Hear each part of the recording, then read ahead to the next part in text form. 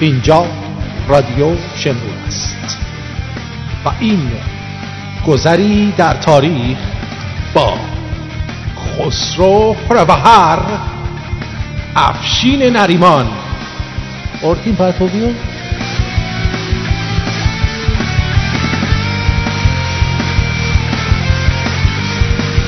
با بهترین درودها بر شما در روز مهرشید، یک شنبه 14 اپریل 2019 با شما هستیم با 10مین برنامه گذری در تاریخ به همراه دو تن از عزیزترین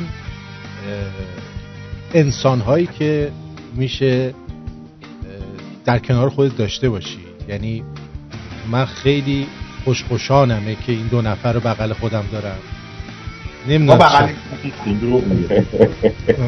رو به روی خودم دارم. درود بر شما.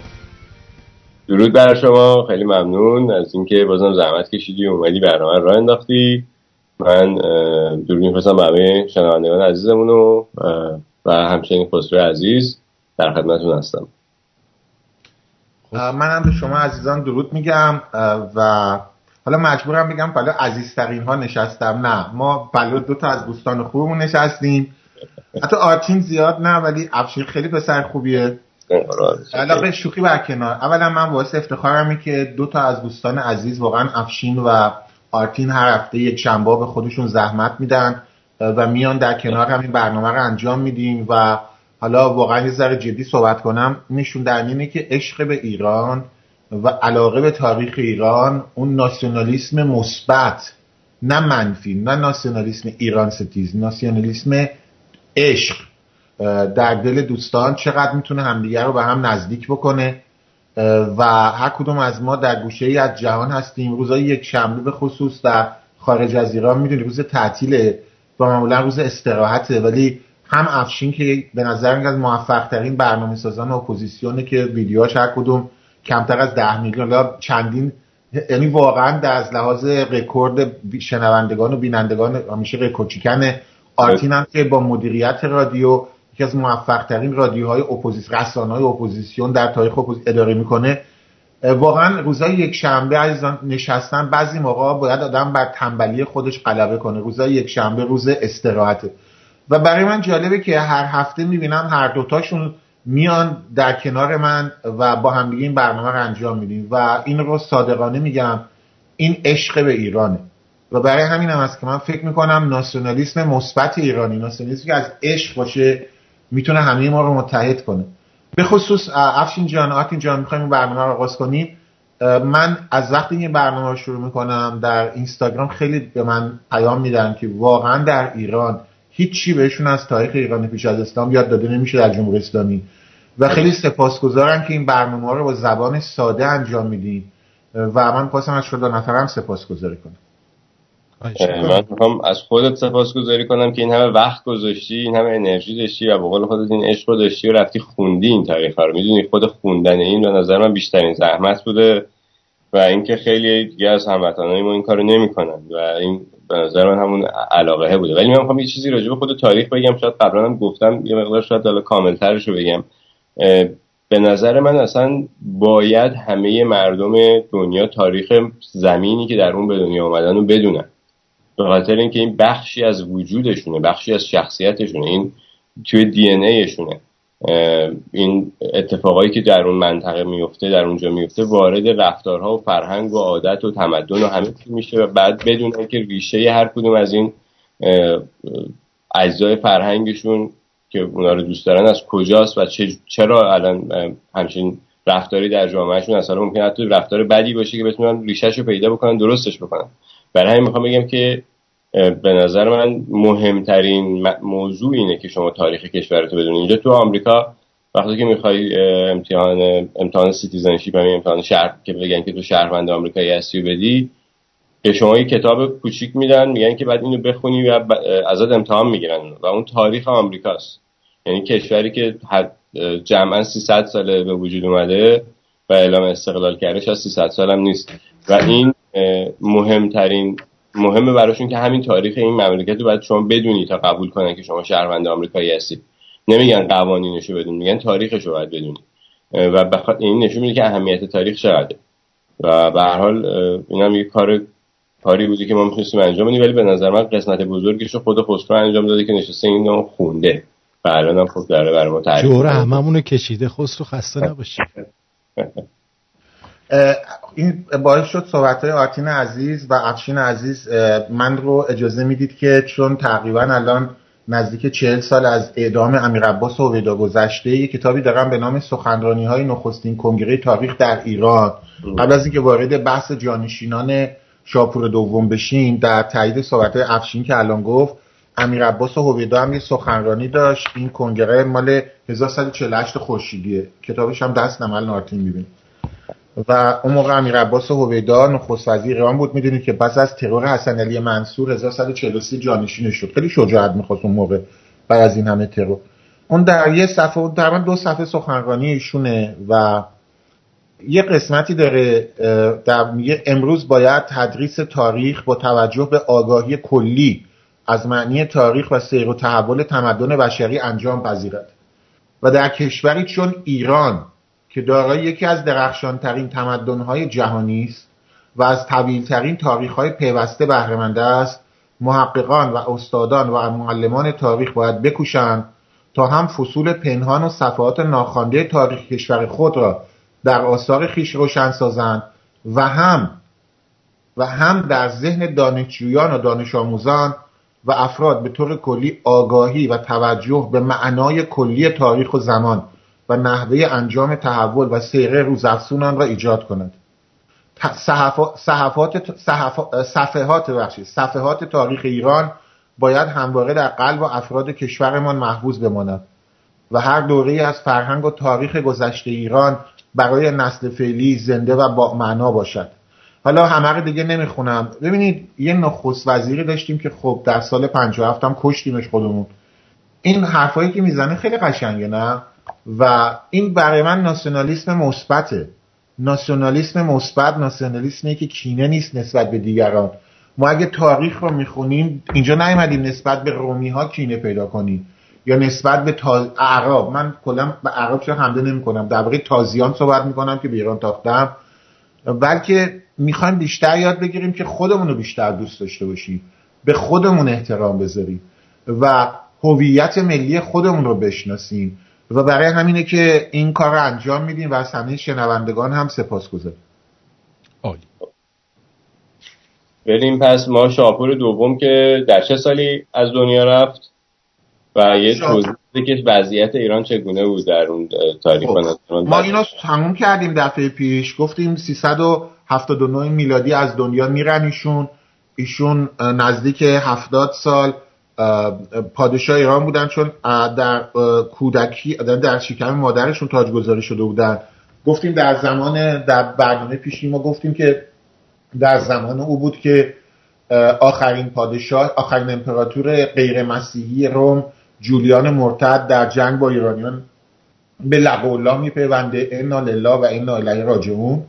به قول راستی من یه چیزی میگم، یه سری برنامه هم درباره این نمیتونه بعد بگم اینو افشین جان، مسئله سیاسی روزه، ولی آرتین جان ما که الان دیگه کشور مال عراقی‌ها شده حشدالشعبی، یه سری برنامه موازی هم درباره تاریخ عراق بذاریم. هرچی باشه الان دیگه وطنمون شده مستعمره عراق دیگه. گفتم ولی اینم دیدم افتاد، خیلی تو ذهنم بود این قلقلک میداد، بعد اینو میگفتم این خیلی بهم برخورده. میدونی افشین برخوردنم داره عزیز من، چرا نداره؟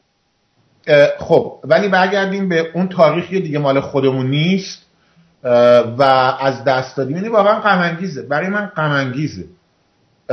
و به خصوص خوزستان که دانشگاه جندی شاپور اونجا بود و میدونی زمان شاه دانشگاه جندی شاپور اونجا ساختن. دانشگاه جندی شاپور هم حالا بهش افشین میرسیم به تأسیسش اینا، ولی برای من خیلی دردآور این مسئله. خب میگم زمانی که شاپور دوم روانشاد از دنیا رفتن، آخرین امپراتور مسیحی روم جولیان مرتد در جنگ با ما از بین رفته بود. ببخشید عذر میخوام، آخرین امپراتور غیر مسیحی بله ببخشید عذر. و در اوج دوران شکوه و قدرت رومیان شکست رومیان رو مشاهده میکنیم و ایران دوباره به اوج قدرت خودش رسیده. زمان شاپور دوم هنگامی که ایشون از دنیا رفتن، ما مثلا اردابیرافنامه و اینها مال اون دوران، اون تو که از حافظم باشه، که اردابیراف و اشخاصی ما با این مسئله روبرو میشیم که این جمع‌آوری اوستا پایان میرسه.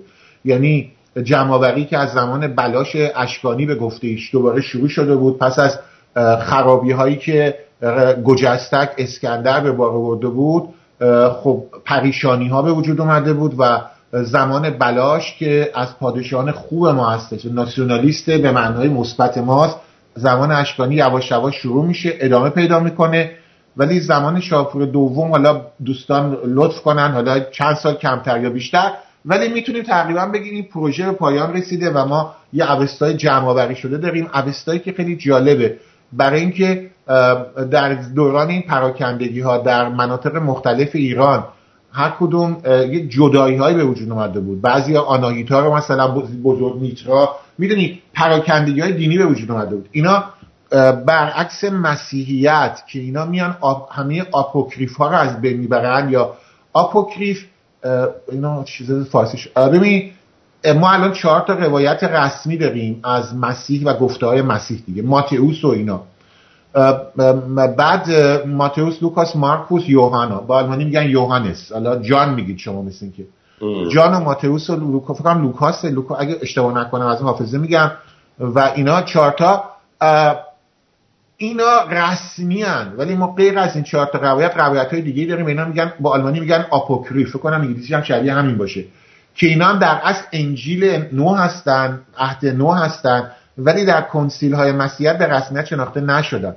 مسلمونا هم اتفاقا این کارو میکنن، میان قرآنایی که به رسمیت شناخته نمیشه زمان آقای عثمان و عمر، اینا رو آتیش میزنن. نه، مسیحیت هم تقریبا همچین کاری میکنن، البته موفق نمیشن همه قضیه ببرن. اونا که باقی مونده به نام آپوکریف باقی مونده، الان هم پیدا میشه، مثلا دهه 40 میلادی در مصر، در جای دیگه، یا در همین روزی که 15 سال پیش یه نسخه پیدا شد توی همش داره پیدا میشه. مثلا من خودم کتابشو دارم، من میتونستم یه لحظه بذار یکیشو بیارم، خود اصلا یه ذره صحبت کنم کتابو رو بیارم. اصلا میگم که قرآن هم البته زمان عثمان، یعنی 30 سال بعد از اینکه پیامبر اسلام از دنیا رفت، قرآن جمع‌آوری شد و به نظر من دلیل اینکه اون 30 سال بعد قرآن جمع‌آوری شد اینه که ما خطی به اسم خط عربی نداشتیم و اینو ایرانی‌ها براشون ابداع میکنن. اگر ما خط کوفی رو که مثلا مال حداقل 100 سال بعد از اون زمانی عثمانه نگاه بکنی، میبینی که چقدر شبیه به خط پهلوی ساسانیه و به نظر من این خط رو ایرانی‌ها ابداع میکنن برای عربی. و اینی که میگن قرآن رو نمیدونم رو پوست شتر نوشتن، رو نمیدونم استخوان شتر نوشتن، پوست آهو، اصلا یک نسخه شما پیدا نمی‌کنید. قرآنی که در زمان عثمان نوشته شده هیچ نوشته‌ای شما از اون پیدا نمی‌کنید، یا قبل از اون زمان محمد نوشتن هیچ چی نیست ازش. اگر سوادی هم در شبه جزیره عربستان بوده، اون سواد یهودیت یا در عربستان بودن و اونها کسایی بودن که سواد داشتن و میتونستن بنویسن و مثلا حساب کتاب بکنن. آره دقیقاً. من الان دارم دنبال یکی از همون انجیل، من دارم این انجیل ها رو حالا تو کتاب خونم دارم دنبالش میگردم، بهتون میارم قسمتش هم بخونم. ببین افشین جان، صحبتی که شما میکنید دقیقاً درسته. ما درباره اینم میخوایم حالا در برنامه آینده بیشتر صحبت کنیم، ولی ما میدونیم همین شما همین خط کوفی رو نگاه کنی اصلا قابل خوندن نیست.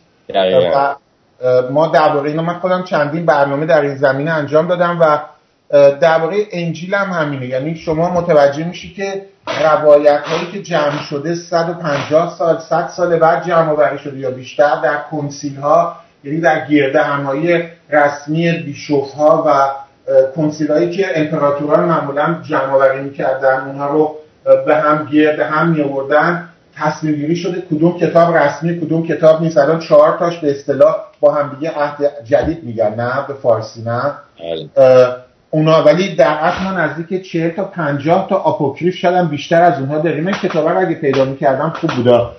ما در بله پیدا کردمش. بله الان کاش که تلویزیون بود کتابو نشون میدادم. صدا هستش عزیزان؟ این کتابی که دارم از درباره کومران، روله های کومرانه. میبینی فکر کنم الان شما در دوربین با هم هستین و این قطعه به وجود اومده و این کتابی که من دارم از رابرت آیزنمن و مایکل وایزه که در واقع کومران روله، همین چیزی که روله های کاغذی که در اسرائیل امروز، کشور اسرائیل پیدا شده و اینجا حتی ترجمه هایی از صفحه هاش هست و خب این بعضی مطالبی که توش هست خیلی جالب. میخوام به بحث ساسانی پردازیم ولی کلیسا میدونی که اینا کشف شد، حضور ذهن داشته باشم حوالی دهه 50 میلادی بود، حالا دقیقاً حضور ذهن ندارم. کلیسا بلافاصله جلوی پخش اینا رو گرفت و گفت متخصصین خودمون باید اول اینا رو ترجمه کنن.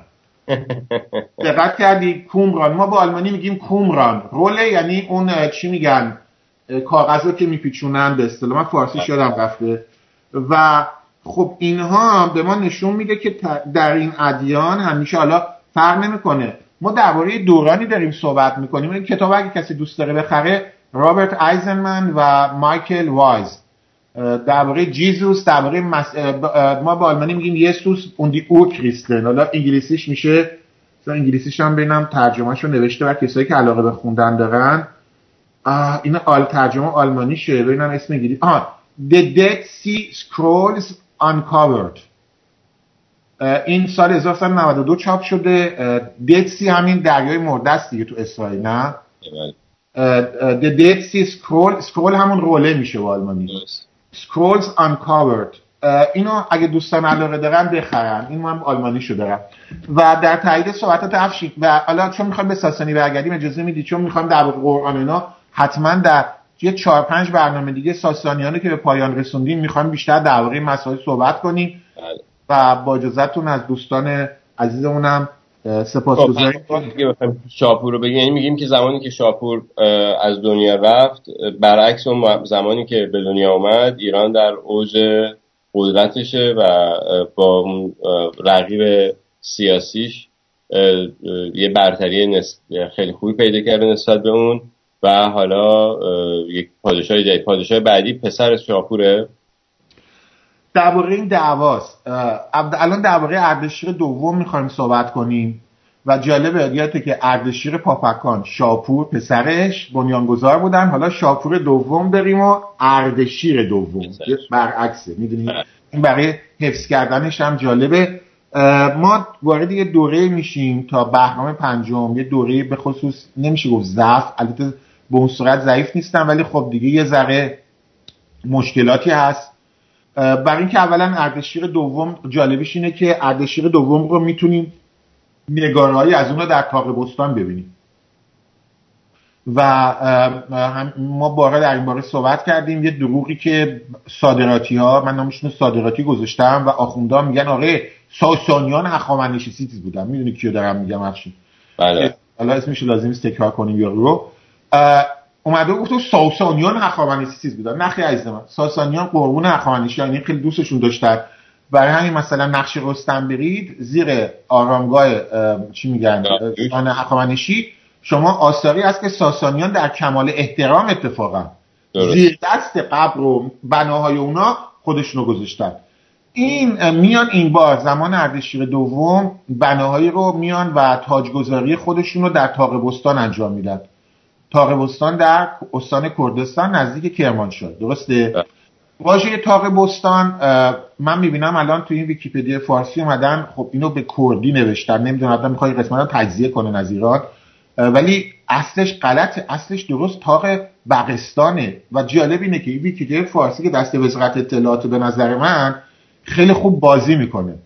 اصل طاق بستان نیست، اونجا گل و بته که نبوده، بوستان نبوده که، بغستانه، مثل بغداد، بغستان. بغ یا بغ همون لورد میشه به انگلیسی. خدا.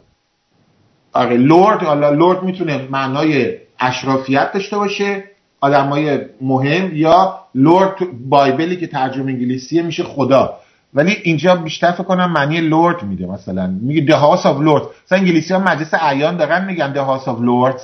من بیشتر خودم این معنا رو بهش ترجیح میدم. برای چی به اونجا میگن طاق بغستان؟ برای خیلی ساده است، اونجا نمای شاهان ایرانی در تاجگذاری در مراسم خب ساده است که اونجا هم بگن حالا تاق به فارسی، تاقشو فارسی میگن تاق آف لورد نه این تاق بستان اردشیر دوم از به اصطلاح قدرتگیری خودش یک اسمش یک نمای گذاشتن. من اون چیزی که از در تاق بزرگ و تاق کوچک داریم دیگه، میدونی تاق بزرگ خسرو اپرویش که بهش میگیم پرویز، او اونجا نقشی از خودش داره، سوار بر شبدیزه و این کلاهخود و اینا داره. در کنار تاق کوچک ما توی سنگی یک نمای بسیار معروفی داریم از خود روانشاد زنده یاد اردشیر دوم و این خیلی مهمه. از این لحاظ مهمه که الان من یه بار دیگه توضیح بدم. در اونجا این اردشیر دوم داره قدرت خودش یا تاجگذاری نمیشه، در اصل به آلمانی میگن یه آلمانی واژه‌ای داره، حالا فارسیش میشه هنگامی قدرتگیری، همچی چیزی. خودشو بین اهورامزدا و زرتشت گویا نشان گذاشته. بعضی دانشمندان ادعا دارن که اشخاصی که در اینجا نشان داده شدن ایزدان دیگری هستن یا معنای مذهبی دیگه‌ای داره. من نمیخوام وارد جزئیات بشم، ولی اردشیر دوم در هر صورت در تاق بستان وجود داره. اونجا بودی تا حالا شما جهانگرد عزیزمون آقای افشین؟ من بودم، بله تاق بستان بودم. نمیدونستم که اون سواره که کلاهخود سرشه، نمیدونستم خسرو پرویز بوده. فکر می‌کردم شبدیزه. بله یه عالمه این تو دیوارهای این تاقه یه کلمه کنده‌کاریای دیگه است که مثل صحنه جنگ و ایناست، همون فیلای جنگی و یه چند تا از این نمیدونم شاید یه جنگ خاصیه.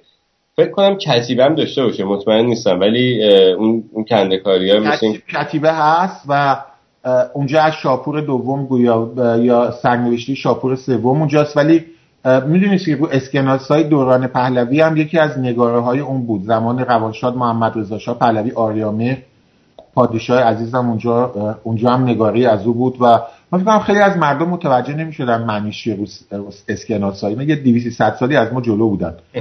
مثلا من الان فکر می‌کنم میدونی الان برنامه که من و تو انجام میدیم با آرتین، درست آرتین جان، الان تو حساب کن مردم داوطلبانه میشینن اینا رو گوش میکنن. بله 50-60 سال پیش اینا رو یکی تو رادیو کسی گوش نمیکرد. میدونی مردم عوض شدن، زیاد بیدار شدن مردم. میتونیم امیدوار باشیم.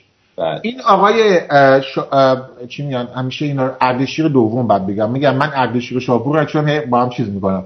اردشیر دوم بعضیا میگن چون ازم پرسیدی، بعضیا میگن برادرشه. من اینجا قبل از برنامه رفتم نگاه کردم چون اینا دیگه بعضیا میگن ایشون برادر ناتنی، برادر کوچیکتر زنده یاد شاپور دوم بوده که قبلا در آدیابنه که منطقه از چیز حکمرانی میکرده مثلا به دستور برادرش. بعضی میگن پسرشه، ولی به نظر میاد که ایشون احتمالاً برادرش بوده، برادر کوچک.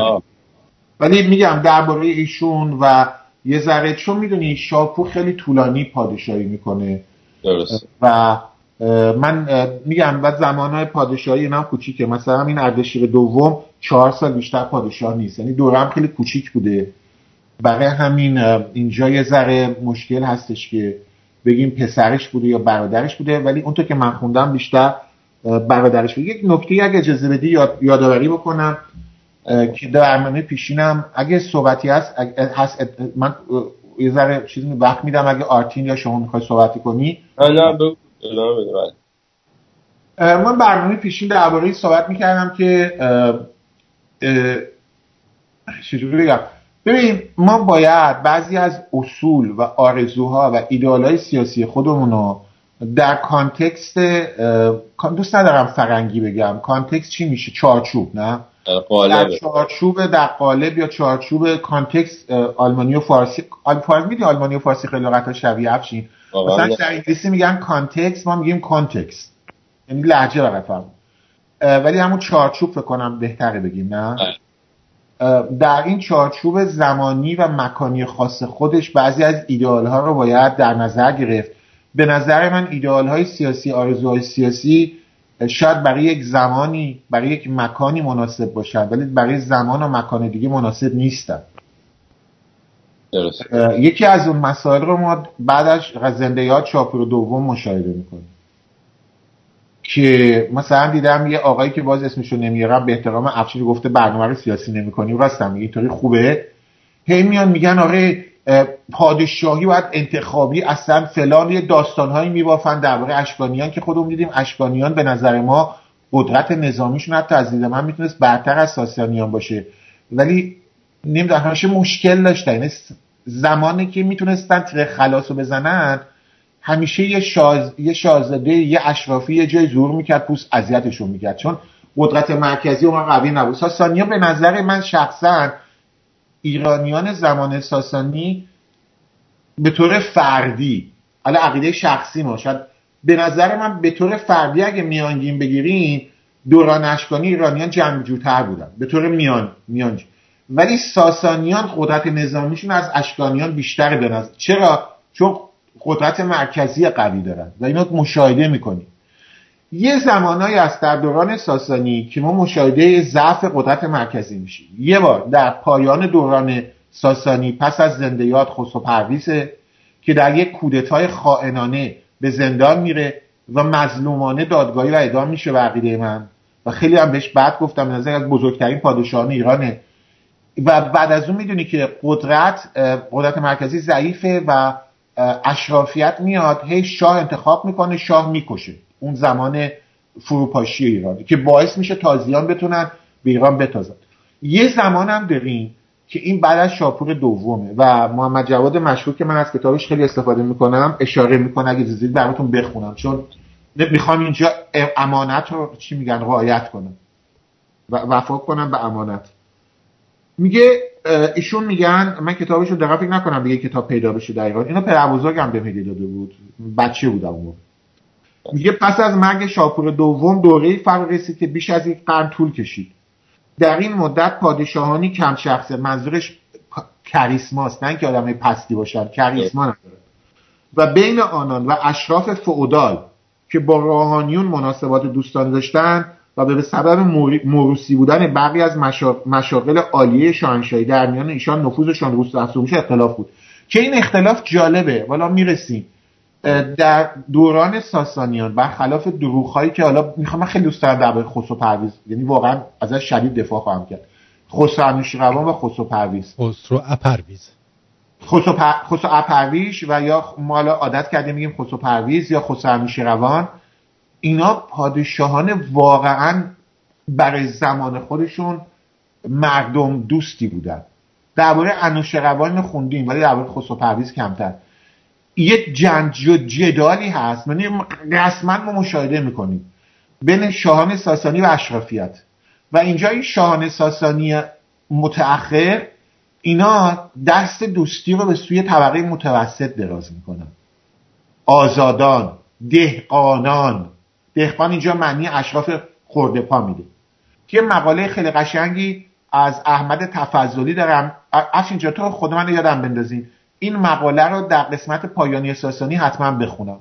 مقاله از زنده یاد احمد تفضلی درباره نقش دهقانان در دوران ساسانی، دهقان به معنای اشرافیت خرده پا که تقریبا تا زمان آل بویه قدرت دارن و فرهنگ ایران رو حفظ میکنن، که فردوسی که از اونا بود، میدونی که این مقاله خیلی مهمه، یادم بندازین حتما که حتما بخونم تو بعد.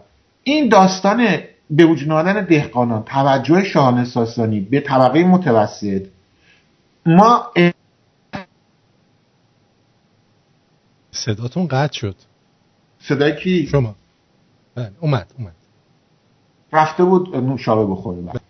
ببین تونستم، ولی افشین جان اگه ایرادی هست بگینا، چون من میخوام، چون این شاه الان زیاد جنگ و جدال نبوده، میتونیم از زمانی تا بهرام پنجم استفاده کنیم ذریعه این مسائل رو پردازیم. ما اینجا بعد از میگه که براتون میخونم، میگه چی؟ میگه در نفوذشون بیشتر شد. قدرت پادشاه که بر اثر مخالفت‌های منظم نجبا یعنی اشرافیت ضعیف میشد، به او اجازه تعیین جانشین خیش را چنان که در زمان نخستین شاهان ساسانی معمول بود نمیداد. در این دوره طولانی ایران به صورت سلطنتی انتخابی در میان افراد خاندان ساسانی در آمد و ازدیاد نفوذ نجبا بیشتر در زمان اردشیر دوم آغاز شد. خود اردشیر هم گفتیم نمیدونیم پسر شاپور بوده یا شاپور دوم. اردشیر دوم اینجا میگه برادر، اردشیر دوم که برادر شاپور بزرگ مردی سال خورده بود، پس از شاپور به تخت نشست و 4 سال سلطنت کرد و سرشتی پاک ولی شخصیتی ضعیف داشت. این داستان خیلی برای تاریخ ساسانی مهمه و من در برنامه آینده مثلا شما می‌بینید بهرام پنجم، درسته، بهرام گور رو داریم. خب این بهرام گور یه داستان معروفه، میخوام بهش بپردازیم دیگه، درسته؟ یه پسری یزگرد بود. میگن تو حق نداری جانشین پادشاهت بشی. کی اینو میگه افشین جان؟ نوجبا. درست. خب یه سوال، به شما چه مربوطه؟ ببین نوجبا اینجا میگن ما نمیذاریم، ما انتخاب میکنیم. این داستان خیلی مردم سرسری ازش رد شدن. یا مثلا پس از کودتا بر علیه خسرو پرویز ما میدونیم که خیلی از شاهزادگان ساسانی کشته میشن و مثلا ما میدونیم یزگرد سوم از خیلی تصادفی زنده میمونه از شاهزادگان ساسانی. این داستان نوجبا و رقابتشون با پادشاهان ساسانی به سود مردم ایران نبود. مسئله مالیاته. حالا امروز یه ذره اینا رو هم بگیم دیگه، لازم نیست اسپیر، چون الان در برنامه شروع مسئله خیلی مهمه این شروع میشه. ببینید در تاریخ اروپا هم ما اینو داریم. در تاریخ اروپا چون سیستم ساسانی فئودال بود دیگه، اشکانی و ساسانی فئودال بود. تا نه به اینا فوش بدینا، اون زمان فئودالیته پیشرفته ترین سیستم بوده. میدونی الان افشین جان میشناسی که همین که بردهداری نداشتن یعنی خیلی پیشرفته بودن. آره ولی باید مراقب باشیم چون از این روشنفکرانمون که تو کشورهای پادشاهی سوسیالیست شدن، میدونی سوئد و لندن، اینا باید مراقب باشیم ما چی میگیم. بعد الان بگم سیستم دموکراسی آمریکا رو هم 1000 سال دیگه احتمالاً دیکتاتوری خواهند نامید ولی برای زمان خودش بهترینه. درست. این سیستم فئودالی ایران خیلی پیشرفته بود برای زمان خودش و ما یک قدم مونده بود که به تقریبا حتی به مدرنیته قرن 18 برسید یواش یواش. یعنی واقعا ساسانی پیشرفته ترین جامعه زمان خودش بود. در قرون وسطا 1000 سال بعد یه اتفاقی میفته و اون اینه که پادشاهان در سیستم فئودالی خب رو زمین‌های کشاورزی دیگه قدرت مستقیم ندارن. مالیات رو کیا میگیرن افشین جان؟ آرتین جان مالیات رو اشرافیان میگیرن. دولت مرکزی مشکل مالی داره. اینجا شهرسازی برای پادشاهان منفعت زیاده. چرا؟ چون از شهرها مستقیما خودشون مالیات میگیرن. درسته. و این شهرسازی، روند شهرسازی در قرون وسطا یکی از دلایلش همینه که شاهان در این شهرها قدرت و نفوذ سیاسیشون بیشتره تا نفوذی که بعد زمینهای دهقانی و دهات دارن، چون دهات رو غیر مستقیم دستشونه چون اونا رو به فئودال‌ها دادن. و از درون این شهرها رنسانس شروع میشه. بعدها این شهرها خودمختار میشن، قدرت پیدا میکنن، فلورانس و رنسانس و میلان و ونیز و اینا. میدونی اینها یا و اینو خیلی فراموش کردن که یکی از دلایل پیشرفت اروپا همین تضادی بود که بین فئودال‌ها و حکومت مرکزی باعث پیشرفت شهرسازی میشه. ما این تضاد رو الان آغازش رو، شاید یکی از مهمترین آغازش رو در دوران اردشیر دوم داریم میبینیم و مسئله‌ای که به عقیده من محمد جواد مشکور، امیدوارم زنده باشن، فکر نمی‌کنم دارن یاد میکنن، درود به این نکته سنجی ایشون. و این میگن جنگ نیست ولی این رقابت رو ما در پایان دوران ساسانی میبینیم و به عقیده من اینجا نوجبا و قدرتگیریشون باعث سقوط ساسانی میشه. یعنی برخلاف این چاخانهایی که میگن نمیدونم ظلم ساسانی که مزخرفاته، اتفاقا نه، قدرتگیری نوجبا و ضعف حکومت مرکزی باعث پیروزی تازیان در ایران میشه. اینو الان یه ذره پیش دستی کردم و ما ریشه‌ش رو در زمان اردشیر دوم میبینیم. اردشیر دوم 4 سال بیشتر پادشاهی نمیکنه، حکومتش هم حکومت مهمی به اون صورت برای ما نیست. درست. ولی در تاق بستان میتونیم بریم به اصطلاح بلیط بفروشیم برای توریستا و لذت ببریم. خب افشین جان در خدمتتم. اگه من تاق بستان یعنی یک نقشنگاری از اردشیر دوم هست که داره تعویضمون هم اونجاست و اینا، ولی این تاق بستان اثر معروفی. درسته. پس هم ادامه بدیم. پس بعد از اردشیر دوم کی میشه؟ کی میاد؟ بعد از اردشیر دوم ساده است، دوباره شاپور میاد. شاپور دوم، اردشیر دوم، شاپور سوم. مثلا ببین حفظ کردن اینا آسونه دیگه. حالا منم الان حافظه میگم اینو، ولی اردشیر بود و شاپور، نه بعد بهرام 1 و بهرام 2 و بهرام 3 کنم بهرام 4 هم یادم رفت دیدم این هم چی یادم میره حافظه. بعد دوباره هرمز دوم نرسه، بعد هرمز دوم، بعد چی داریم بعد از هرمز دوم اگه اشتباه نکنم آذرنرسه، بعد اینا حافظه است اگه اشتباه کردم دعوا نکنیم. بعد شاپور دوم داریم، بعد اردشیر دوم داریم، بعد شاپور سوم داریم. این چقدر آسونه حفظ کردنش، یعنی به نظر من آسونه. نه آسونه جدا میگم. درسته. اینا رو میشه قشنگ حفظ کرد اینطوری که بعد پایان این دوران، من دوران ساسانی رو به 2 قسمت تقسیم میکنم خودم شخصا، چیکار شخصیمه، قبل از بهرام گوری یا بهرام پنجم و پس از اون که اون بهرام 4 رو دیگه گفتم که بعد این و این میشه بهرام پنجم. بعد از اون یه دورانی میرسیم من میشه میگم نیمه دوم. خودم اینطوری تو ذهنم تقسیم کردم. الان میرسیم به شاپور سوم، برادرزاده شاپور سوم پادشاه میشه و اینجا دوباره دوران صلح با رومیانه و ما دوباره یادتونه داشتیم در زمان شاپور که عرب مشکل سازی کرده بودن، این بار هم در زمان شاپور سوم مشکل سازی میشه که دوباره ما به حسابشون میرسیم و یه ذره به اصطلاح چی میگن پاکس ساسانیکا، پاکس رومانا میگن، ما میگیم پاکس ساسانیکا، یعنی با شمشیر و نیزه صلح رو به اینها یاد میدیم. و زمان شاپور سوم ده، شاپور سوم هم تقریبا خیلی کوتاه حکومت میکنه، اینم بیشتر از 5 سال حکومت نمیکنه. میگم دورانی است که پادشاهان زود میان و میرن. علتش هم شاید این باشه که شاپور دوم زیادی 70 سال حکومت کرده و در 70 سالگی از دنیا رفته و 70 سالگی هم سن زیادی بود اون موقع دیگه. نه درسته. آرتین جان شنوندگان چیزی میگن به ما؟ اگه چیزی هست سر و پا گوشن، یعنی خوابیدن همشون؟ نه اصلا قرار نیست. ما کلاس معلممون هر وقت میگفت چیه سوال نمی‌کنین ما همه خواب بودیم معمولا سوال کردیم. سر و پا گوشن. فرمت این برنامه این نبوده که سوال بپرسه کسی. ادامه بده خسرو جان. بعد مسائلی در ارمنستان پیش میاد، چون نگاه به ساعت الان 36 دقیقه زیاد این دوران به اصطلاح مهمی نیست. مسائلی در ارمنستان پیش میاد که احتمال داشت دوباره جنگ بین ایران و روم بر سر ارمنستان شروع بشه، ولی یه مسئله است دی گوتن. این با آلمانی ما میگیم دی گوتن، اوسگوتن و وستگوتن. به انگلیسی میگن ویزیگوت، درسته؟ ویزیگوت میشه وستگوت. اوسگوتا هم که یعنی اینا یه قبیله ژرمن بودن، به اینا میگن GOTH و اینا در تاریخ اسپانیا خیلی مهمن، در تاریخ روم کلا مهمن که قسمتشون به اسپانیا میرن، یه قسمتشون به شمال آفریقا میرن، حتما میدونید اینو.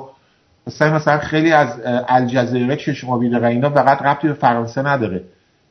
این گوت‌ها یادم نمیاد اوسکود یعنی گوت‌های شرقی بودن یا غربی، یادم چون قاطی میشه همیشه شرقی فکر می‌کنم که شرق بودن. اینا انقدر مهاجرت میکنن زیگزاگی تو 200 سال که دیگه آخرش یاد میره کدوم شرقی بوده کدوم غربی بوده، ولی حتی به شمال آفریقا هم میرسن. من میخواستم یادمه که یه زمان فکر کنم شاپور دومه که میان اون بندایی که زمان کوروش درست کرده بودن که مهاجرین قفقاز و اینا نتونن بیان یا کفکاز نتونن بیان پایین، اون اقوام به هر حال وحشی که از اون طرف میمدن پایین. یکی در حقیقت غرب کاسپیانسی درست میکنن، یه نم شرقش بوده، یه همچین 2 بند بوده که بعدن زمان شاپور قرارداد میبندن که هزینه این پادگانی که اونجا مستقر بوده رو بخشش رو رومیا پرداخت میکنن، بخاطر اینکه وقتی که اینا میومدن پایین به اراضی رومیا هم حمله میکردن. برای همین میان که خیلی خب پس بعد یه قسمتی از هزینه این رو هم رومیا بدن که بعدن که انوشیروان میاد پادشاهی میرسه، میاد یکی از چیزایی که طلب میکنه میگه مثلا کل چندین ساله که این سهمتون عقب افتاده که باید میدادین. میخوام ببینم این زمان درست میگم این زمان شاپور دربارش هم یاد باشه صحبت کردیم که گفتیم که یک پیمان صلحی بسته شد و در اون پیمان صلح قرار شد که رومیا قسمتی از خرج پادگان‌های ایران رو در اون مناطق بدن و خیلی یعنی در اصلش هم باج میدادن. ما اسمش رو گذاشتیم پیمان. این بنده من فقط یه توضیح بدم، در حقیقت اینا یه دره‌هایی بوده که دربند هم هنوز داریم دیگه، میدونی که بله این دره‌ها مثل اون لورد آف د رینگ نشون میده که یه سده که آدما نمیتونن ازش رد شن برن اون ور، اگه می‌خواستن برن تو یکی کشور یه صد بوده که اقوام مهاجر نمیتونستن همینجوری بیان. ببین من خودم زیاد در این زمینه چیز ندارم افشین جان، ولی مناطق کوهستانی ان دیگه، مناطق قفقازی کوهستانی ان و در این مناطق کوهستانی خوب میتونی در مناطق استراتژیک بیای قلعه و بارو و پادگان بذاری. ما در خود گیلان هم اگه یاد باشه یه دیواره هست که میگن پس از دیوار چین بزرگ درازترین دیوار بوده، حتی بعد از دیواری که تامجون هم میخواد درست کنه احتمالاً سوم میشه، ولی میگن بیلد وال دیگه. نه این دیواره هست، دیوار قرمز که در گیلان گفتم مازندرانمون و در قسمت گرگان هست باید بگی اون قسمت ساختن دیگه، درسته بعد باقی موندن حافظه میگن مردم ایراد میگیرن ازم. ببین در برابر اقوام ولگرد حالا نمیخوام بگم ولی اینجا این رواد رایج بوده در ایران.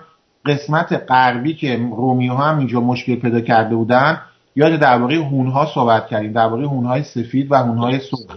هون‌های سفید اقوام ایرانی تبار بودن، ولی هون‌های سرخ که بعدن آتیلا که دیگه میدونید که میگن دی گایس لمنچنه شلاق انسانیت لقب داشته بودن و این شلاق جهان بشریت. خب اینا اصلا این اقوام بودن که واقعا در این زمانه هم مطرح میشن و درباره اینا هم باید صحبت کنیم. من فکر میکنم که این خیلی مهمه که دو کشور متمدن میان در برابر یک سری اقوام دورگرد میشینن و با همدیگه مثل الان هستش که تروریست های جمهوری اسلامی رو کشورهای متمدن همه باش مشکل دارن. نه عذر میخوام میگم با چقدر بدبخت شدی.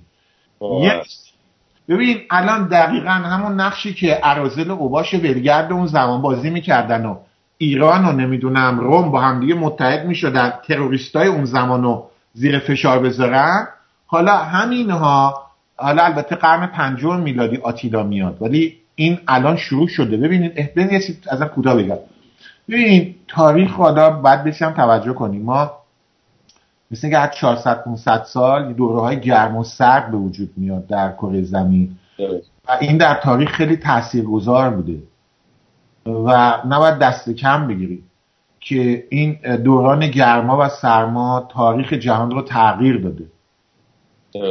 قرن 14 میلادی ما مسائلی رو مشاهده میکنیم که اینها فقط سیاسی نبوده ریشش.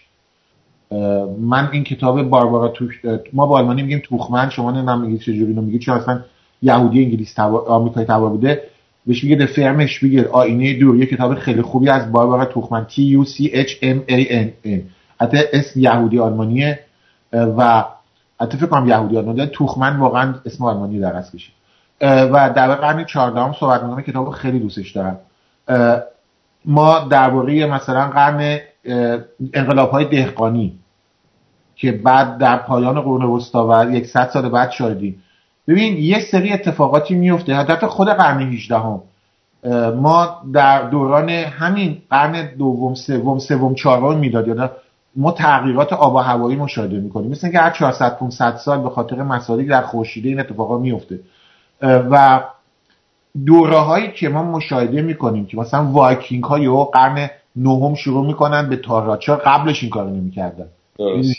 چرا قرن 5 میلادی شاهد حمله آتیلا هستیم، 500 سال بعد وایکینگان میبینی، بعد دوباره 9 به اضافه 5 بکن میشه چی؟ 9 و 5 14 دیگه، درسته؟ دوران ولگردی اقوام ترک تبار رو نمیدونم لنگ و تیمور و فلان این حالا هست. یعنی هر 400 سال تا 500 سال، حالا بعضی موقع 100 سال این برابر همش یه دوره است، دقت میکنی؟ بعد مثلا و اینا رو نشون داده که تغییرات جغرافی آب و هوایی هر 350 450 500 سال مثل این که اتفاق میافتاد، بعضی موقع 50 60 سال. به نظر میاد که در این دوره هم همچین اتفاقی افتاده. ولی تو اگه نگاه بکنی دقیقاً الان ما مثلا سال 300 خورده هستیم، بعد درست 450 سال بعد 400 دوران اسلام، دوباره یه سری قبایل وحشی عرب‌ها به دنیای مدرن میتازن. جالب نیست همیشه اینا یه 400 سال 50 سال کمتر یا بیشتر این اتفاق میافتاده. ما الان داریم وارد یه دوره میشیم، پایان قرن 4، دوران قرن 5 که میانش آتیلاست. این قرن 5 که اصلا بعد بگیم واقعا خدایی آتیلا در روم غربیه، ما اقوام کوچنشین دارن فشار میارن و برای همین هم که تو اشاره کردی که چی میگن این دیوارهایی که ساخته میشه دربند، الان مثلا که شهرهای معروف دیگه اصلا از دربند فقط برای اقوام وحشی نساخته بودن، یه دربند هم از دست دادیم دیگه زمان قاجار. ولی قسمتی از این بناها و بناهای دفاعی ساسانی در شهر دربند هنوز موجوده. کاش که به جای مکه مردم میرفتن دربند رو یه ذره نگاه میکردن. نه در آینده این اتفاق میفته. خب احکامات دوران ساسانیه که بعد در دوران بعدم قوی‌تر شده، مثلا اسم شهر خودش میگه دربند دیگه. البته الان پانتورکای عزیز میگن ترک بودن، حتما بودن.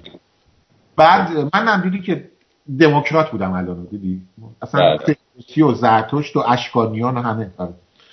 بعد از مرگ زمان ارمنستان اتفاق میفته، ولی اتفاقی که میفته 378 میلادی این گوت‌ها مهاجرت اقوام ژرمنه.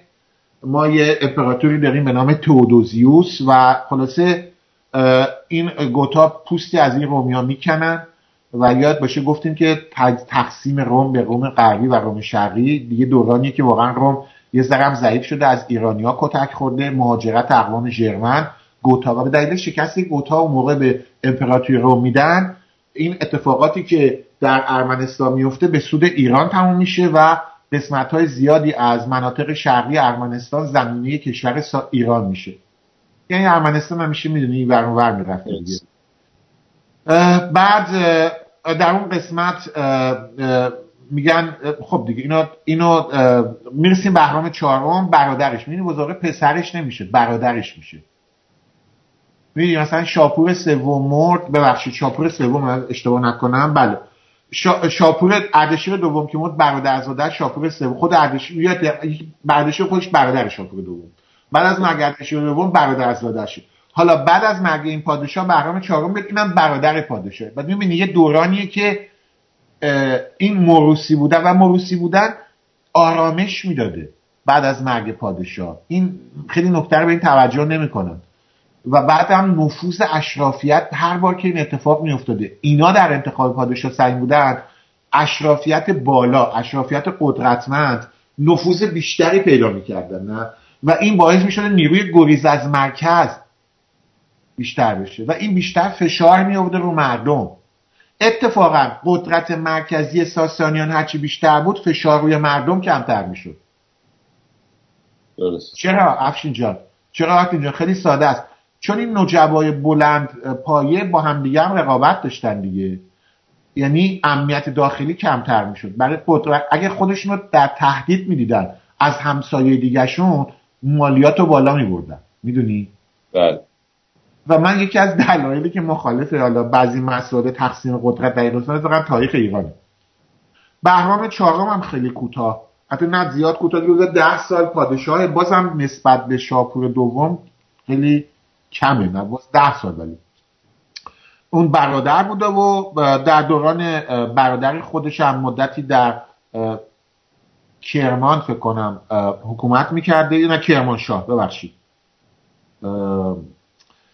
یه جالبیش اینه که اونجا پادشاهی می‌کرد، یعنی در دوران برادر خودش هم قدرت داشته. اینجا سوال پیش میاد از قدرت خودش استفاده کرد که جلوی پادشاه شدن پسر رو بگیره. باز می‌بینیم اینجا خوب به نفع کشورمون نیست. میدونید چرا اینو دارم میگم؟ چون اگه اون موقع حکومت مرکزی ما قدرت پیدا می‌کرد، از این دورانی که رومیان مشکل داشتن بهترین استفاده رو میتونستیم بکنیم. درست. اینا مشکلاتیه که باید درباره‌اش صحبت کرد. بعد اینجا میبینیم که بعد از اون یزدگرد اول میاد، این همون یزدگردیه که در شاهنامه هم از اون خیلی یاد شده و میدونیم که یزدگرد پدری کیه؟ پدر بهرام پنجمه، بهرام گور. بله، بهرام پنجمه که این دوران یزدگرد ما الان شاهد دخالت مستقیم نجبا در کنار زدن یه پادشاه هستیم. و اینو فراموش نکنیم، تاریخ نویسی خیلی مهمه. تاریخ رو معمولا در اون زمان نجبا می نوشتن. یعنی خب مثلا اسپانسرینگ دیگه، هنوز هم داریم اسپانسرینگ دیگه. الان مثلا خیلی از رادیو تلویزیون‌های خبری رو در آمریکا آگهیشو کیا میدن؟ یا اصلا خود جف بزوس مثلا که روزنامه داره، اسم روزنامه‌اش چیه آقای بزوس؟ گوگل، صاحب گوگل نیویورک تایمز رو داره یا واشنگتن پست رو داره؟ واشنگتن کامپوست. واشنگتن پست رو داره جف بزوس. بله. واشنگتن پست الان از مهمترین روزنامه‌های آمریکاست دیگه. تابع آمازون. احتمالاً سهام داره تو واشنگتن پست. نه مال خودشه. مال جف بزوسه. این پس خریدتش. آره. چون قبلا بوده. آره روزنامه این لیبرال هم هست و طرفدار جیسون رزایان هم اونجا می‌نویسه. بله. حالا شما حساب کن مثلا واشنگتن پست الان دنیا فرق کرده، ما امکانات داریم، ولی تو الان حساب کن واشنگتن پست رو چند تا از این میلیاردرهای آمریکایی کودتا میکردن، ترامپ رو کنار میذاشتن، بعد میومدن درباره زندگی ترامپ واشنگتن پست نامه مینوشتن. درست. از ترامپ چه شکلی ساختن؟ زمانم تاریخ رو اینجوری نوشتن راجع به. آره برای همین این برنامه 4 خودش گفته میشه، این خیلی مهمه، میگه در شورش میشه بعض دو نوجبا و میگن او به زخم یه تیر کشته میشه. یعنی اینجا میبینیم خود بهرام 4 مرگش مشکوک بوده. ولی در یزگرد و کنار گذاشتنش دیگه شکی نداریم دیگه. خود شاهنامه هم فکر کنم اومده نه که نوجبا او رو کنار میذارن. یعنی ما میبینیم اون اوایل با مرگ شاپور دوم از اردشیر دوم آغاز میشه فضولی، بعد از هر پادشاه این کنار گذاشتن ها هم آغاز میشه. بهرام 4 مشکوکه دیگه، یزگرد رو میدونی. خب بعد اون کشورمون نیست، پسرش رو میفرسته پیش حاکم، یکی از این حاکم نشینه عربی به اسم الان یادم رفته حاکم کجا میفرسته که بعدن یعنی اونجا بزرگ میشه همین بهرام دیگه اشتباه نکنم هیره و بعد که برمیگرده که یعنی میفرسته که به هر حال لوس نشه مثلا این بچه. آره ولی یزگرد رو میخوام اگه اجازه بدی، یزگرد ازش بد گفتن و من خیلی برام جالبه افشین جان، من یه ذره با روشنفکران عزیزمون در اروپا به خصوص مشکل دارم. مثلا میدونیم یزگرد رو به عنوان یکی از ظالمین یاد، خب معلومه دیگه میگن دیگه، بعد همزمان میگن ساسانی‌ها نسبت به کیشان دیگه ظالم بودن، در حالی که یزگرد یکم یکی از نیکوکارترین خوشمنشترین افراد نسبت به مسیحیان و دگراندیشان دینی در ایران بوده. درسته. و برام خیلی عجیبه چجوری این روشنفکران عزیزمون در رادیو تلویزیون‌های اروپایی میان هم از یزگرد بد میگن، بعد هم میگن آقا یزگرد اتفاقا یکی از دلایلی که نوجبا باش بد بودن این رفتار خوب و منش خوبش نسبت به مسیحیان در ایران بوده. درسته، چون اونا مذهبی بودن. درسته. میدونید در اروپا هم بوده، مثلا ما می‌بینیم که یک امپراتوری در پادشاهی آلمانی یا مال هابسبورگ‌ها امپراتور یا فرانسه اگه مثلا به یهودی‌ها خوب روش خوب نگاه خوب داشت به خیلی‌ها برمیخورد نه، بعد میشه ازش بد میگفتن. همین شاه خودمون که یهودی کشی نمی‌کرد، بهایی کشی نمی‌کرد. درست. ها؟ خب من امیرکبیر رو براش احترام قائلم، ولی امیرکبیر تو 2-3 سال خیلی بهایی کشت. شاه ما نخواست بهایی بکشه، چقدر بهش فحش دادن. درسته. چقدر بهش فحش دادن که هویدا پسری بهایی بود دیگه. 13 سال نخود ببین همون فحشا رو یزگرد اول دادن.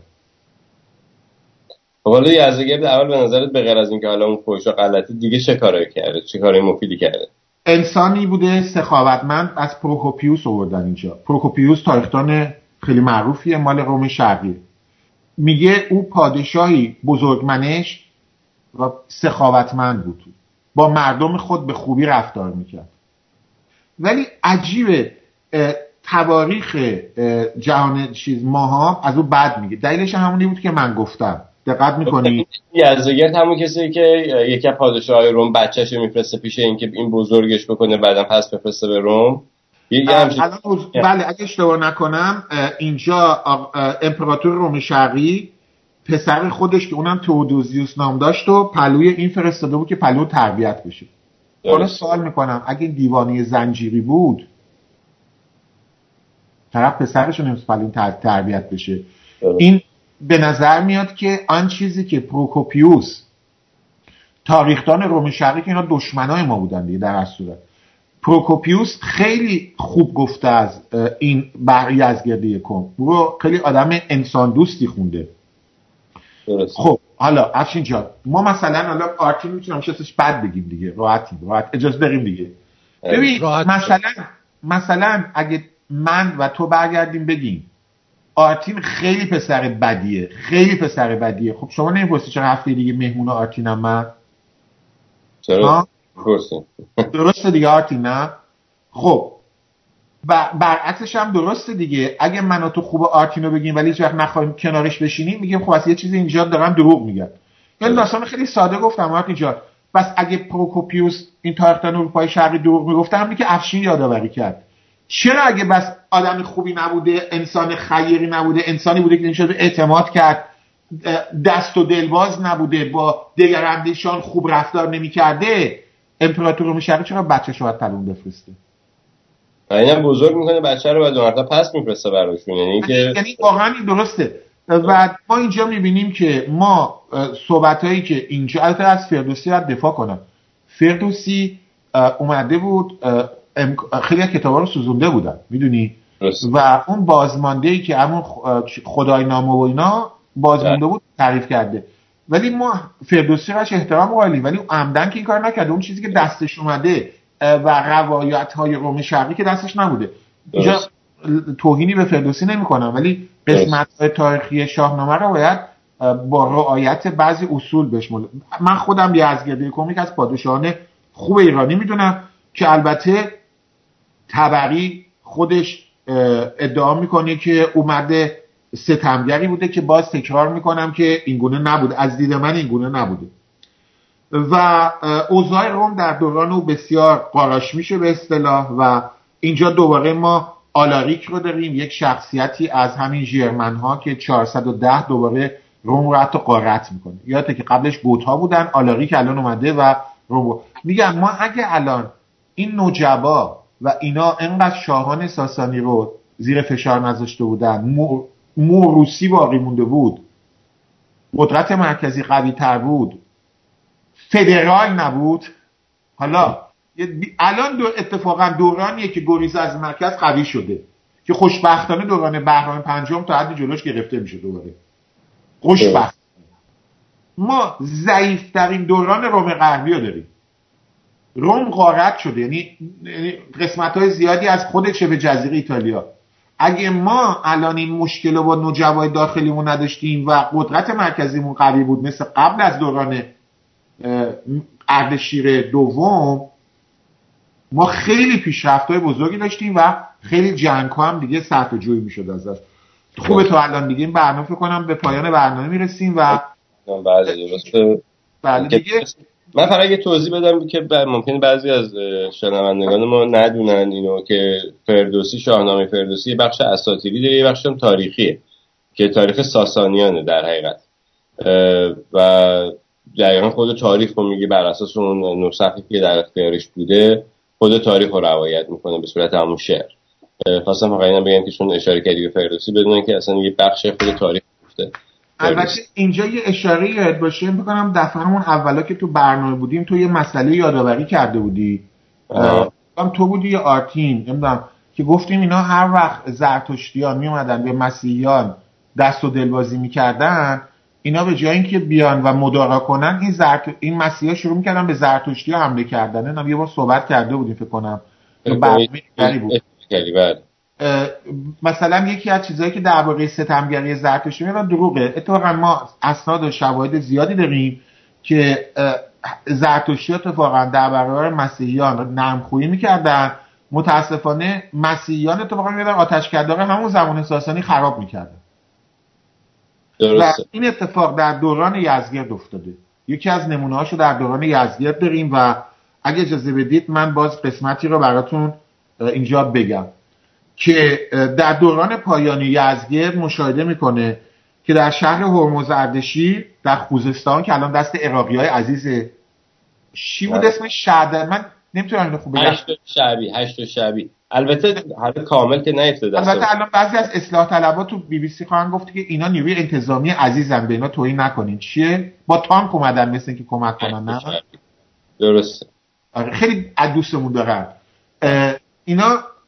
حالا اینو میخوام بگم در همون خوزستان عزیزمون کشیشی به نام هاشو یا همچین اسمایی ازش باقی مونده آتشکده ای رو خراب میکنه. آخه چطور میتونسته این کارو بکنه؟ ببینید من قصدم توهین به ادیان اسلامی نیست، ولی تولرانسی که در بودیسم و در آیین زرتشتی نسبت به دیگراندیشان وجود داره کمتر در آیین‌های سامی باش روبرو هستیم. خدای ابراهیم میگه هر کس منو قبول نداره بس از بین بره. یعنی من یکی از دلایلی که دارم که چرا بعضی موقع از ساسانیان جلوی مسیحیان رو میگرفتن تا حدی، یکیش همین اتفاقی دوران یعنی یزدگرد اصلا بدنام شدنش در تواریخ ایرانی به دلیل حمایتش از مسیحیان بوده. حتی خودش زرتشتی بوده، ولی یادت شاه از بهایا دفاع میکرد میگه نکش اینا رو، تو بهایی شدی، یادتونه میگفتن دیگه. درست. تا که شاه بهایی نبود. اینجا یزدگرد حتی بهش وقتی میکشنش بهش تهمت میزنن که مسیحی شدن دروغ بوده. بعد اینا میان در دوران یزدگرد شاهد هستیم که کشیش زرتشت مسیحی میاد یه آتشکده زرتشتی رو تخریب میکنه. و بعد اینجا تو حساب کن یه دونه مسیحی میاد یه آتشکده ایرانی دیگه، اون یزدگردی که زیر فشار نوجوا بوده بعد الان واکنش نشون بده. نه درست. حالا یهو میگن شهید مظلوم کشیش مسیحی، باید واکنششون میداده. طبیعیه این کار دیگه. درسته؟ و من در اینجا مرگ یزدگرد در شاهنامه اومده و اینجا یه افسانه سازی شده که چجوری کشتن، درباره این که سوار یه اسب میشه و اسب شاهو میکشه، که خب این نشون میده که به ما یه چیز دیگر رو نشون میده. افشین جان نشون میده شاهان ساسانی چقدر بین مردم محبوبن. تو اگه سرشو زیر آب میکنی مثل قبلیه که گفتم مرگشو یه جوری گفتن مشکوک بوده وسط شکار، مثل که یه تیر خورده بهش بهرام چارو. اینجا هم یزدگردو میکشن میگن یه اسبی اومد، اسبی بود که نم از کجا اومده بود، اسب لگد زد یزدگردو کشت. دیگه همه میدونن یزدگردو. چرا باید افشین یه سوال آرتین جان، اگه این آدم پستی بوده، آدم بدخویی بوده، مردم عادی رو ازش متنفر بودن، اینا میزدن میکشن، باید بهش افتخار میکردن به این عمل قهرمانا نشود. درسته. هر جا شما در تاریخ چنین افسانه هایی میبینید، مثلا بهرام گور، بهرام پنجم چجوری میمیره؟ یا میگن گم شد، رفت دنبال گورخر گم شد. درسته. چرا؟ چون پادشاه محبوبی بوده، سرشو زیر آب کردن. میدونی نکته کجاست؟ این دورانی که نوجوا دارن فضولی میکنن تو کار پادشاه. به هر حال یک ایرادی توی سیستم بوده دیگه، یعنی اون سیستم یه مشکلی داشته، یه اروری داشته که اینجوری میشه. فئودال‌ها قوی شده بودن. ببین من همیشه گفتم در ایران عقیده شخصی رو باید قدرت مرکزی قوی باشه به دلایل مختلف جغرافیایی و فرهنگی. قدرت مرکزی اونم ضعیف میشه، نوجبا و ملوک و طوایف یه ذره پیدا بشه. ببین ما در اون دورانی که روم در اوج ضعف خودش بود میتونستیم با کوچکترین قدرت نظامی بریم و تمام متعلقات رو پس بگیریم و این پایان میداد به جنگ‌های ما با رومیان. درسته. و به علت فضولی همین فئودال‌ها ما نتونستیم. حتی بهرام پنجم پادشاه قدرتمندی اونم یه گورخر مثل که میدزدتش حالا. ولی این یزدگرد یکمو میگه چی؟ میگه اسبی اومد سفید اومد سوارش توی لگد زد اینو کش. کار نوجوا نبودا.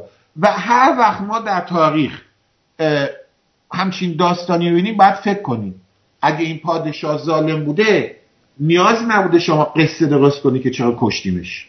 درست.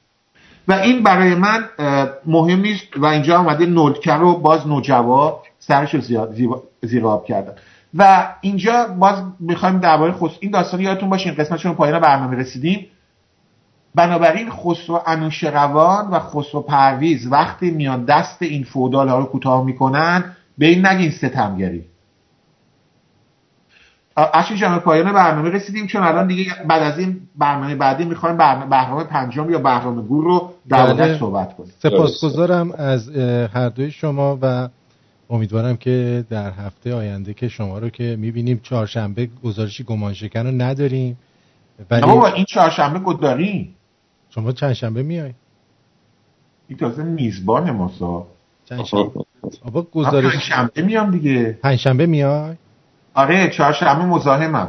یک شنبه برنامه نداریم چون یک شنبه یه برنامه هست در تورنتو. اوکی خیلی خوب. خلاصه من از چهارشنبه تو بیا فرودگاه ولی من پنجشنبه میام. خیلی افشین جان شما اگه صحبت پایانی داری شما بگو برنامه رو هم ببندیم. من خیلی ممنون از اینکه به هر حال این برنامه رو انجام دادیم و بی‌صبرانه منتظریم تا 2 هفته بعد که بشینیم داستان بهرام پنجم یا اون بهرام گور رو بگیم که خیلی داستان قشنگی داره. از داستان افسانه است نه؟ واقعا جای تو خالیه افشین، تو که نمیای واقعا من خیلی ناراحتم. گیر کردم. آره خودتو گیر دادی، من میدونم با تو. آره گیرش این فیلم‌های سمت گفت رفتی شهر چیکار کنی؟ گفتم لوله گاز بکارم. اینم رفته مسافر رفته لوله کشی. بله لوله گاز بکاره. کار کردن زحمت زده. افشین جان خوشحال میشم راستی این امسال دوستان الان پیش بگم امسال خیلی مهمه 100مین سالروز زادروز شاهنشاه و حالا 4 و 5 عمادی که درگذشته مصر هم مراسم خوبی خواهد بود. من ببین میتونی بلیط بگیری بیار. میایم هممون میایم. خیلی خوب. بدرود میگم بهتون تا برنامه بعدی. بله بدرود پاینده باشید.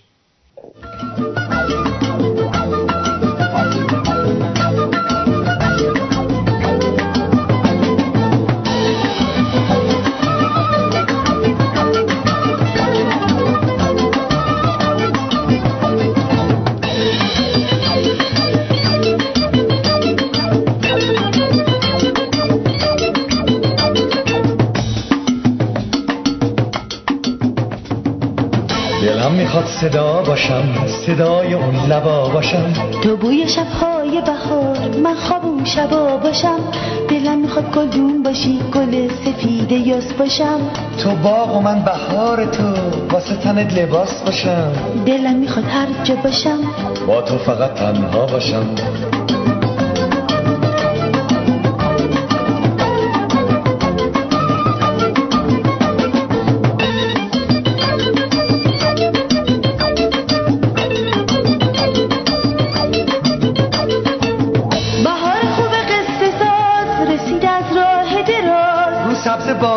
بهار هوای گل ناز دلم میخواد گلدون باشی گل سفید یاس باشم تو باغ و من بهار تو واسه تنت لباس باشم دلم میخواد هر جا باشم با تو فقط تنها باشم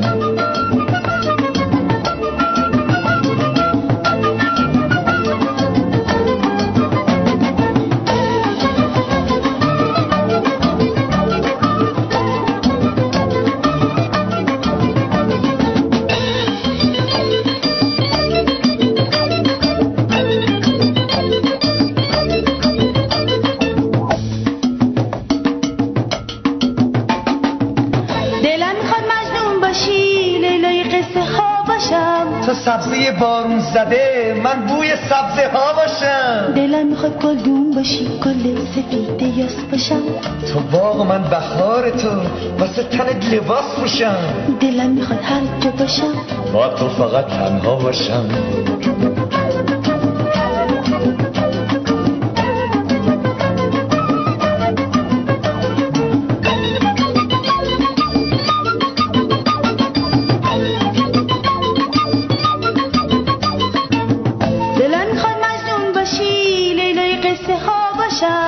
سبزه بارون زده من روی سبزه ها باشم دلم میخواد گلدون باشی گل سفید یاس باشم تو باغ و من بهار تو واسه تنت لباس باشم دلم میخواد هر جا باشم با تو فقط تنها باشم دلم میخواد هر جا باشم با تو فقط تنها باشم دلم میخواد هر جا باشم با تو فقط تنها باشم دلم میخواد هر جا باشم